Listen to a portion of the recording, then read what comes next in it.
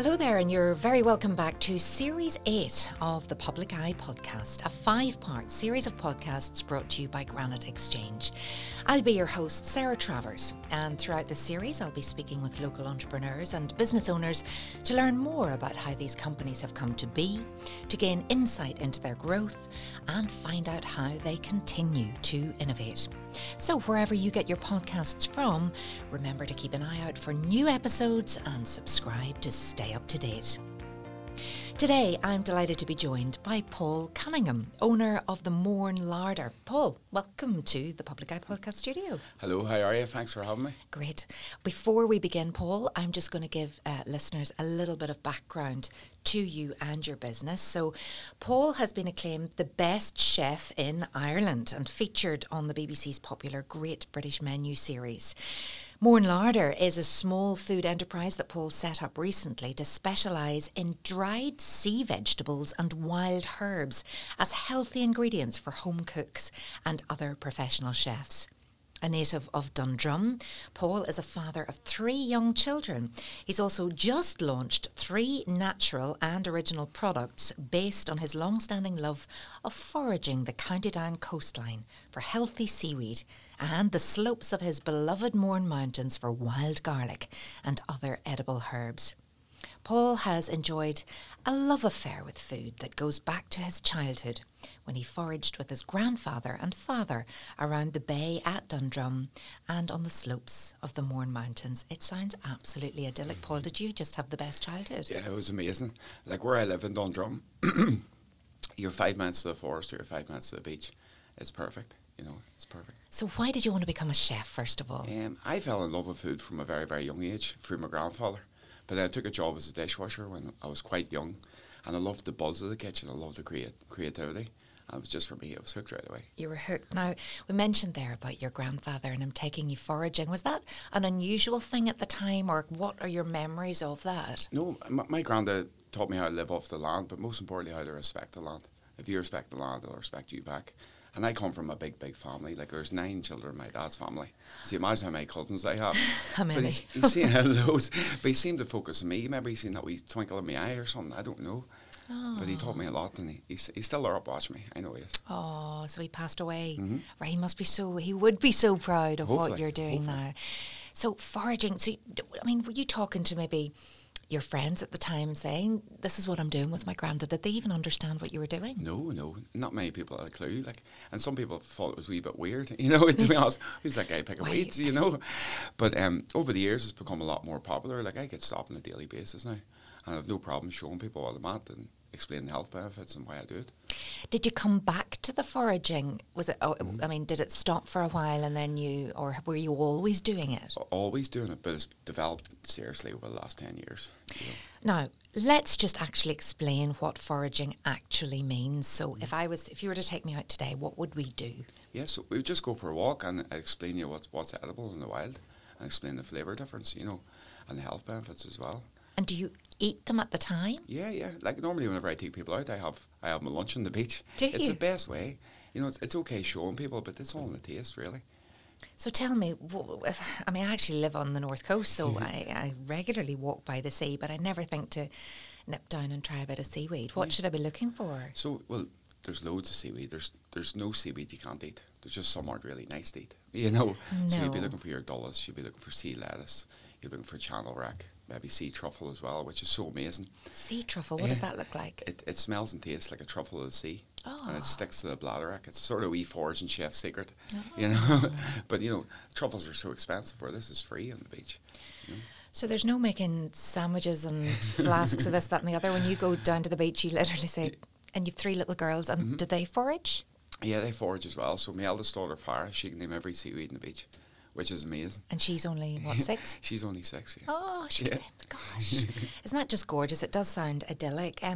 Now, you do, so you eat them fresh, but you also dry out herbs and spices. Where did that love come from? So, over the years, I've been trying to create a terroir style of cooking. And in the last year and a half, I've went 100% terroir, which means I don't use any ingredient unless it comes within 25 miles. Oh. So I make all my own spices, so where it's drying out wood even root, so I'll give me a flavour of cinnamon and clove, I'll turn it into a spice. So I have a whole jigsaw of spices in my house. if you put it like that, and the same as instead of using lemon juice, because lemons don't grow here, Yeah. I would just cider and use that as lemon juice. So just to give you an idea of how that works, you know. And would you like to see more people doing this? Yeah, definitely. I believe this is one of the richest lands in the whole country, you know, and I would love to see people more embracing local produce. So people think, oh, I don't really have time for that, or I don't need it. I don't even know how to start. How easy is it? It's so easy. Just go to your local food market and get talking to people and create relationships. It becomes really, really easy, you know. So you've also been on the Great British Menu series, not once, but twice. Mm-hmm. Tell us about that. Yeah, How did that come about? That was amazing. I got a phone call one day and it just went from there. I didn't believe them at the start, to be honest, because it's a show I've watched since it started. And I've always thought, well, I'd be good enough to be on that someday. Oh. And it turns out I am, which was great. It's a great honour to represent your region as well. You know, and you never know, I might get an wee chance to go back home. So how far did you get, just to remind us? I got knocked out first in the first times, which is disappointing. Yeah. But just nerves got the better of me. You know? Right, yeah, that pressure, was it with the TV cameras and everything around? No, I think I just cared too much, you know, if that's the right way of putting it, you know, just nerves got the better of me. And were you there representing your own restaurant at the time, or you were? Yeah, I was there representing Brunel's. Brunel's, okay. So an incredible achievement, though, to even get that far, and it must have definitely put not only food in your belly, but fire in your belly to go back again. Exactly, because every time you do a competition, you push yourself to get better. So no matter where you win or lose, you become a better chef. And what did it do for you in terms of confidence and in terms of, I suppose, profile? Yeah, like setting up Mourne larder without being on Great British Menu, it wouldn't be as successful as it is now. That is without a doubt. Like, and the contacts they made are amazing. So tell us about the Mourne larder. I'm sure many people around this area will know it, but for those who are out of town, what can we expect if we come to the Mourne larder? So with Mourne larder, the idea of the business name idea came from, so I only cook with a larder the boards provides. So that's the idea the business came from. So I want to promote and utilise local produce, and that's what I'm going to do. And I'm going to do that through secret dining events. Oh. So the idea is people buy tickets and they don't know where they're going, and I pick them up in a what black about control bus. Freaks? You pick them up in a black bus? In a blacked out Where bus. from? From normally in the Sleeve Yard in Newcastle. And they still don't know where they're going. But that's exciting. But you're making people sort of feel the kids again, you know. And then I've got locations all over the Visit Mourne area where I take them to, and then I do a 12-course tasting menu. Now, it was only meant to be 8 courses, but I sort of got carried away, as you do. But don't have breakfast or lunch. No. But it's all ingredients that come within 15 miles. And I've been in a cluster in the last year with local producers. There's 15 of us, so I bring in a lot of their produce. So I'm trying to push their produce as well. So they get picked up in the sleeve donut in the blacked out. Can they see around? Yeah. Oh, right, they're not like blindfolded or anything like that. And do you go to food producers' locations and restaurants, or what way does it work? All different locations. Like the first one, for instance, was in the middle of the forest. You can't tell me where it is. You'd have to kill me. It's a secret, you know. And how did it go then? What are people? How are they? It went amazing. You know, and especially for me, you're getting people to eat foods that they mightn't have tried before, and for me that's a biggie, because you're getting people to eat more lamb, whereas they might have been they didn't like lamb before, but it's maybe New Zealand lamb they're eating, or maybe they're eating scallops. Like I didn't like shellfish before, but maybe they're having poorly handled shellfish or poorly cooked shellfish, you know. So how do you organise all of that? Do you have all of the kit there, and then you arrive at the destination, or you're just cooking in the wild kind of thing? Cooking in the wild. So I have a custom built barbecue. Oh. It's a big 6-foot square, like Argentinian cowboy style barbecue. And I'd cook everything up in that, but then everything's served to a Michelin standard. Do you have a little drink with that? Yes, so we only serve local drinks as well. And then you drive everybody home again? Yeah. Which is very important. So that's amazing. And how much would it cost to get one of those tickets? It's £130 a ticket. Right, okay. And you can take up to? 24 to 40 people each there. Oh my goodness me. So that's brilliant. And really, again, now that things have opened up a little bit, and we just know this is such a gem in this area, this Visit Mourne area, but this is going to be a fantastic addition. I can't wait to see how far this goes. Like, you know, at the moment I've been overwhelmed with feedback. Well, I suppose if anybody's listening to this now, we better say, how do we get in touch about the secret dining experience? Yes, so I'll be releasing more tickets in May for dates in August, and I normally do it through my Instagram, Mourne larder Instagram. This podcast is sponsored by Granite Legal Services, a niche business and immigration law practice located in the heart of Newry City. Granite Legal Services provides legal advice to both individuals and companies alike across a wide range of industries, from employment, commercial or corporate law matters to immigration law. Granite Legal Services focuses on providing legally sound, practical advice to its clients. To get in touch, visit www.granitelegalservices.co.uk or contact 028 3026 2200. Now, you definitely are an ideas man. You don't just sit and say, well, I do the Mourne larder and that's it. That head of yours is busy. Yeah, it's very busy. If you want something done, you go to a busy man. That's what I was told. Yes, I'm always on the move, trying to push as hard as I can. I really care about local produce and I really care about this area. So I'm just trying to push that in whatever way I can. And you say you've got 15 of you all working together. What's it like being part of a collective from an area that you're so proud of and you love the produce? It's great because we all share the same views. We all really care about this area, but we also care about the produce. Like, it's nice seeing everyone else because there's no additives. It's just raw, natural produce. And it's great to see that, you know. Do you have a favourite? Well, it would be a whiskey man, so I quite like Cologne Distillery. Well, good. His whiskey is amazing. But to say that, it's hard to pick a favourite because there's that many good ones. Like you've got Castle Screen Farm as well. Their Dexter beef is amazing, but also is their pork and their lamb. You've got Whitewater Brewery there as well. There's Shortcross Gin. There's a lot, like, you know. Yeah, there's a lot. And I suppose you can wake up one morning and fancy something different to the day before. What are the Taste of the Loch cruises? Tastes of the Loch, is that right? Yeah, so it was Taste of the Loch. So I was contacted by them last year to do a taste menu. So again, following my style, whenever I go to cook somewhere, I'd only use ingredients from that state or from the Loch this time. So I created a 5-course taste menu, only using ingredients that would be found in and around the Loch. And how did that go for you? That went really, really well. It was a lot of work. Well, not a lot of work. It was a big push. So it was 550 plates of food in 2 hours. Oh my word! Which is quite a bit, like, you know. Okay, so you know how many team members do you have then? You can't do all of this. There's 4 of us, but there's just me in the kitchen. What? Yeah, or well, in the side of the boat, you know, to put it that way. Do you love pressure? Yeah, I like pressure. I work better under pressure, you know. 550. I mean, what prep do you have to do to get to that point? It was a 3 days prep. 3 days prep. Yeah. And, you know, how organised do you have to be? Talk me through when you're coming up to something like that. You know that the buck stops with you, basically, and everybody's experience stops with you. Does that pressure get too much? Or no. How do you get ready for that? I thrive better in pressure. You become more focused when you've got more pressure on you. Well, that's what I am. Maybe it's a chef thing, you know.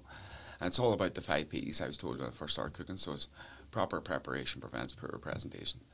And you just got that in the back of your head. So if you're not prepared, it's going to go bad. No, and those organisational skills that you actually get from being a chef must stand you in great stead all through your life. All the time. I'm a list man, like a list for everything, you know. To-do list, yeah. And probably would be great training for anybody, just to be how to run their lives, how to budget, how to not waste food. Is that exactly. A big thing for you? Yeah, big thing for me. Yeah. I'm actually getting ready to open a sustainable hot food bar. And it will have a zero waste ethos as well. Like, food waste is crazy. It's absolutely crazy. I done a meal in the banana block, was it a month ago now? And I done a 5-mile menu, 5 courses, but instead of using produce, I use by-produce. So what does that mean? So if stuff the way it went in the bin. So if you take the likes of Young Buck cheese, I went to him and took 10 litres of his whey. So that's the byproduct for making this cheese. And I reduced that to 1 litre to make a whey dulse de leche, and then turned that into a sorbet. That's incredible. Oh, again, I'm trying to keep up here. You're just throwing things at me. I'm trying to keep up myself, you know. And my brain takes a little longer to compute all of this. So byproducts, right, okay. So that's something, again, that's so brilliant, and it needs somebody like you to coordinate. How did that go down whenever, you have these arrangements with the producers? That went very, very well. Very well. And it's nice to see them that they can see their product from a different light. Yeah. You know, and if they were able to maybe sell it in a different light, their business could be more prosperous. Okay, and was that something that they would consider? Hopefully, right, okay. Why is it important to you to keep changing, keep doing more things? Just to keep it exciting. Keep it exciting. Keep it exciting, you know. Yeah. So do you do anything outside of cooking? Do you have any time for life? Well, most things I do are to do with food, even if it's a day off. So if it's a day off, I'd be out with the kids, I'd be out foraging or cooking wild on the beach or something. It's always to do with food, but I'm quite happy with that. You know, food's stuck over my life, and some people are like, oh, it's a bit sad, but I'm really happy with that, you know. And you just adore food. Yeah. Completely and wholly. And you talked about the children, that they would go foraging with you, but how adventurous are they, would you say, in terms of their palates, and how developed are their palates? Very, very adventurous. You know, like we fire with me a wee drawing, it was 2 weeks ago, and it was wood sorrel. I was drawing the wood sorrel, and she drew it exactly, the leaf structure is correct, and she says, is this healthy or not, in the big tick, and yes. You know, and they love it, like. And is healthy food really important to you also? Yeah. You are what you eat. You know, you are what you eat. It's very, very important. Does it sadden you when you look at maybe, you know, with so much fast food out there, with so many takeaways, we have an obesity crisis, but more and more people, do you think they want to get healthier? Yeah, more and more people do want to get healthier, but are the options there? You know, and it's all about convenience nowadays as well. It's about educating yourself too as well. But a lot of people think eating healthier costs more. No, Not in your book. No way at all. You know, it's eating smarter. You know, it doesn't have to cost more. It's about getting to know your local producers. Even go out for a wee walk and you'd be surprised what you can pick up for your dinner, you know. It's so interesting. Yeah, well, I'm really keen to find out more. I love food and I love trying new things. I still, jury's out whether I want to eat all of the seaweeds on the beach, but you know, and I'm so used to the bags of dulse up in Port Stewart. Definitely dried out, and it is lovely. What's next, would you say, for Mourne Larder then? Yeah, so, well, this week I'm doing a launch event for a cluster. So we've been developing these experiences for the last year, and I've been asked to do a launch event, which is absolutely amazing. And I'm overwhelmed, so I get to launch all the experiences. So I'm doing secret dining on Friday for 50 people, and 35 of them be food journalists, which is amazing. Where do you get the support from for this? Where do you get the support? The council in Newry, Mourne and Down Council are helping me. Right. You know, and have you found them very beneficial? Yes, very beneficial. Like, as you say, I've got a lot of ideas going on, and for people to actually sit and listen to that and believe in you is amazing. What's your proudest moment been? Proudest moment would be to be on Great British Menu. Definitely to be on Great British Menu, because I watched it from when I was a kid, you know, and always wondered would I be good enough to be on that, you know. And you were twice, and you're coming back by the sounds of things as well. How would you describe your cooking style? I do a terroir style of cooking, so I only use ingredients within 25 miles. So if it's not from here, I'm not cooking with it. So that's really, those are the fundamental rules, and then anything goes within 25 miles. So if I was to come round to you today and I said, right, cook me something, what, and I'm sure that those things change all the time, how would you impress me with the local produce? Well, there's a good dish I do use in Castle Screen. And the first time I went to Castle Screen Farm, all the fields were covered in clover. I asked Damien, what's that about? And he goes, well, it holds the nitrates in the soil so they don't have to use pesticides. And this always stuck in my head, so I created a dish with it. So I do a Dexter short rib or a salted short rib for 30 hours and then slow cook it for 48 hours. So it holds the structure, but it's really, really tender. And then I do that with a bone marrow galette, like a potato galette. I do a smoked onion puree, and I do clover powder and clover oil. So I'm trying to put the cow back in the field. Oh my gosh, it's I'm good, salivating. Sounds absolutely delicious. Do you have a favourite dish to cook? Favourite dish to cook? At the moment I'm doing a really, really nice pre-dessert. So it's with parsnip, mead and oat. So it sounds very, very out there. Parsnip, mead and oats. Yeah. As a pre-dessert. Pre-dessert. I didn't even know there was such a thing. Yeah. So there's a really, really natural sweetness in the parsnip. Yeah. And then I get honey from a next door neighbour who has his beehives out in the Merla in Dundrum. So I make mead out of that every year, and I make all different types of my own mead. So I do a set oat and parsnip cream, and I roll that in honey caramelised oats. I do a parsnip and white chocolate sponge. I do a mead sorbet, candied parsnip, and then honey meringue. Oh my goodness! I think it's a shock factor I like the most about it. Whenever people parsnip for dessert. Yes. And then they eat it, and they're like, that's amazing. You know? Well, I suppose we have carrot cake, don't we? Yeah. And carrots can be really sweet. So it's just thinking differently about your food and what it could be. And I like the idea of a pre-dessert and a dessert. That's great. That's, whoever came up with that is a genius.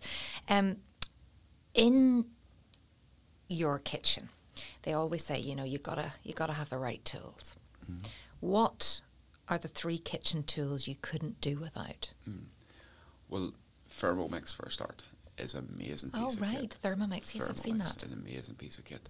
And then my dehydrator, where I can make all my own spices. So that I dehydrate a lot of foraged ingredients to make my own spices. And then the third one would be a vac packer, which is very good. See, for pickling or just sealing off to cut out deer, vac packers are amazing. Oh, incredible. And why Thermomix? I've seen that advertised. I see lots of people talking about it. What does it do? It'll blend anything. It's smooth as anything. But they're also good for making hot oils, or you can make ice cream start to finish. Oh, goodness me. Do you ever encounter challenges? And if you do, how do you cope? I love challenges. I think that's why you get out of bed in the morning. If it's not challenging, what's the point? You're not pushing yourself hard enough. If you don't feel uncomfortable about something and something's not challenging, then what's the point in doing it? That's the way I look at it. You want to get better all the time. Has there ever been that kind of body blow that you've had that you thought, can I bring this today? Can I get back up again? We're all talking about resilience at the minute. Yeah, well, you get body blows, but I'd be a very positive person. So anytime I think goes wrong, I don't look at the negative. I look at the positive and say, right, well, here's a wee chance for me to learn today. And I see everything as positive. And apart from your granddad, who would have been your greatest role model? Yeah, well, greatest chefs, role model-wise, but it has to be a chef because I love food, would have been Michel Bras, the original forager, the French guy, and René Zeppi from Doma, two of my favourite chefs. And why do you love them? I just love their wildness.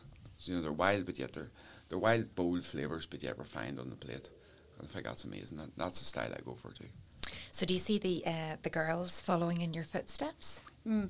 I can't see them, but it's not something I will push them into because you have to love it to do it. If I push them into being a chef, they're not going to be happy.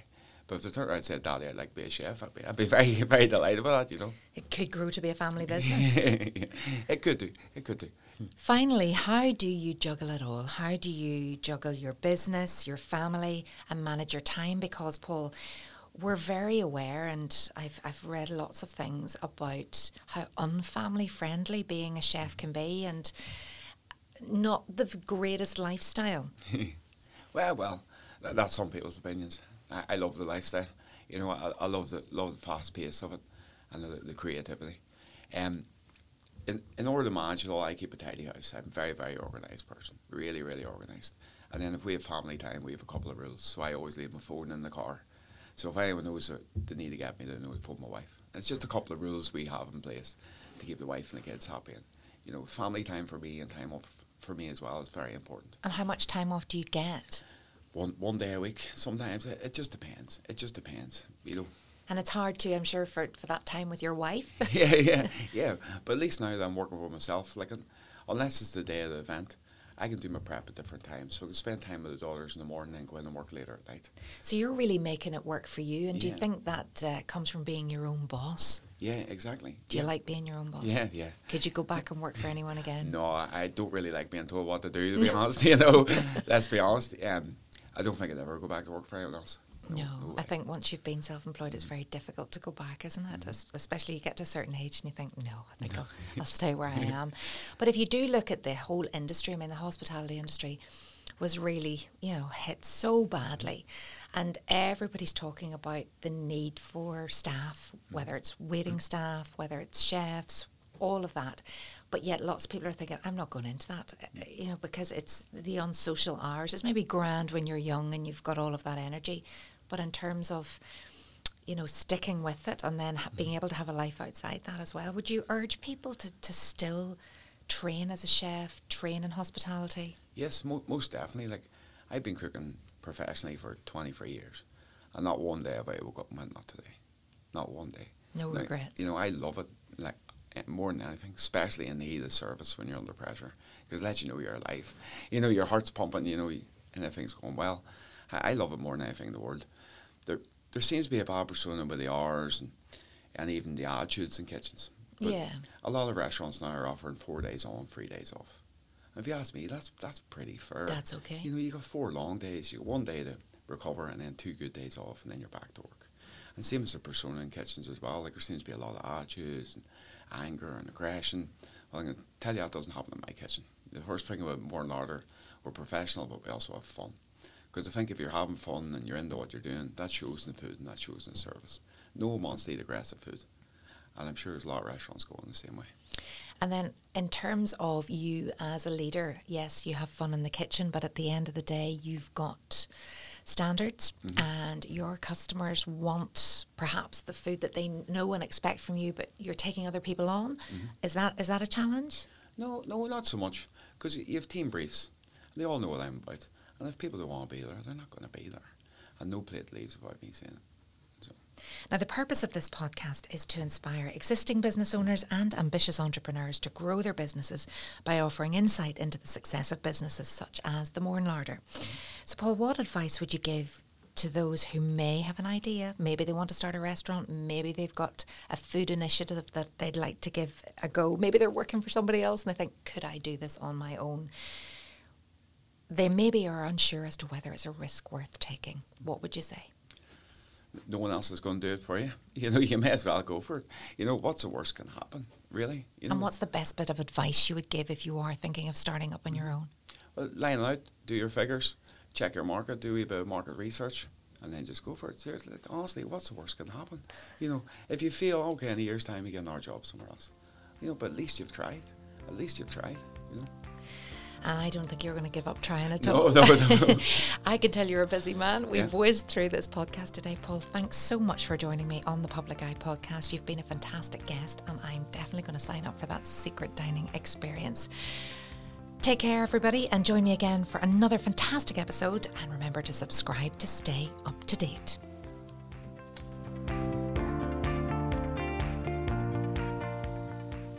This podcast was recorded in Granite Podcast Studio. Interested in starting up your own podcast but don't know how? Granite Podcast Studio can help. Record your podcast in our state-of-the-art studio, which is based in the heart of Newry City. Our studio has cutting-edge and user-friendly technology and can seat up to 4 people. We also provide an editing service for our team, using your guidance and editing notes to provide you with a flawless finished product, leaving your listeners wanting more. For more information on how you can get started, visit www.granitepodcaststudio.com.